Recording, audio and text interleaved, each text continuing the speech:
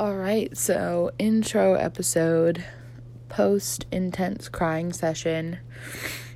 This is a little sniffly, but I want it to be real. So this is my podcast entitled, Y'all, I'll Be Alright. Whether or not I think that's always true, I want to be real, honest, and transparent. Today has been a hard day. This week has been a hard week. I take medicine for anxiety and depression, and I go to school 6 hours away from my house, where my medication that my insurance covers in Pennsylvania costs $200 in North Carolina. So I have not been in the best place emotionally, but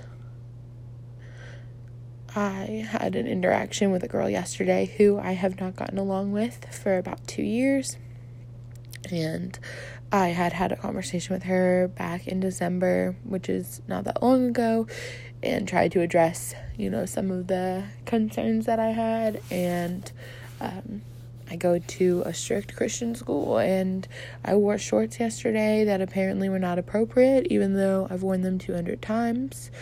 Literally 200 times since I've gone to school here, and I got in trouble from that girl, and again, sniffly, sorry. So I sent her a long text message and basically kind of let my emotions have the best of me, and we had a conversation today with our dorm mom that was helpful in some ways and dissatisfying in others. So as far as my life goes today, this week, maybe even this month, I will be all right. God's got it, but it's a struggle. So let's see how this goes. Let's see what happens, and I'm excited to document the things that God's going to do in my life. I'm also petrified. I also don't know what my next step is going to be. So get excited. Buckle up. And let's go. My name's Elizabeth Berkheimer. I am a sophomore at a tiny Christian Bible college. I'm 22. And this, my dear friends, will be the story of my life.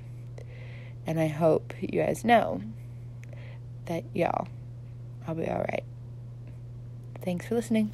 Till next time.